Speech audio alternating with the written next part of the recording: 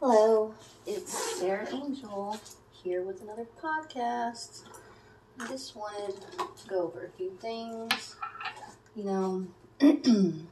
I had mentioned my opinion on how if you get with somebody and later on in life you let yourself go by just being lazy and just eating whatever you wanted and you don't try, to look your best and just, go from skinny to just a fat, lazy slob, that it's selfish of you to think that your partner would be happy with you like that.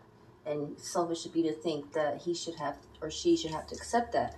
This also goes with, if you're fat in the beginning or bigger and then you get skinny, the person that you got with you for a reason because they were attracted to the way you looked when they got with you.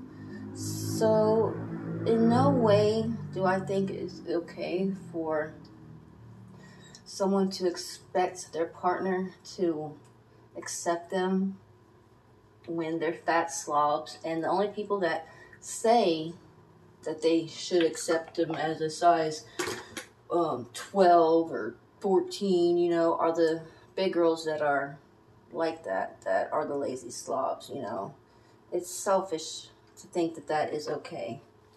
And the only reason you have something to say about it is because you're what I'm talking about. So quit being a lazy, selfish slob and keep your man happy by being the fittest you can be instead of being lazy and slobbish. It's not that hard to stay in shape. Stop making excuses, for real. Especially if you're losing your teeth and you look nothing like you did when y'all first got together. Like, that's just selfish.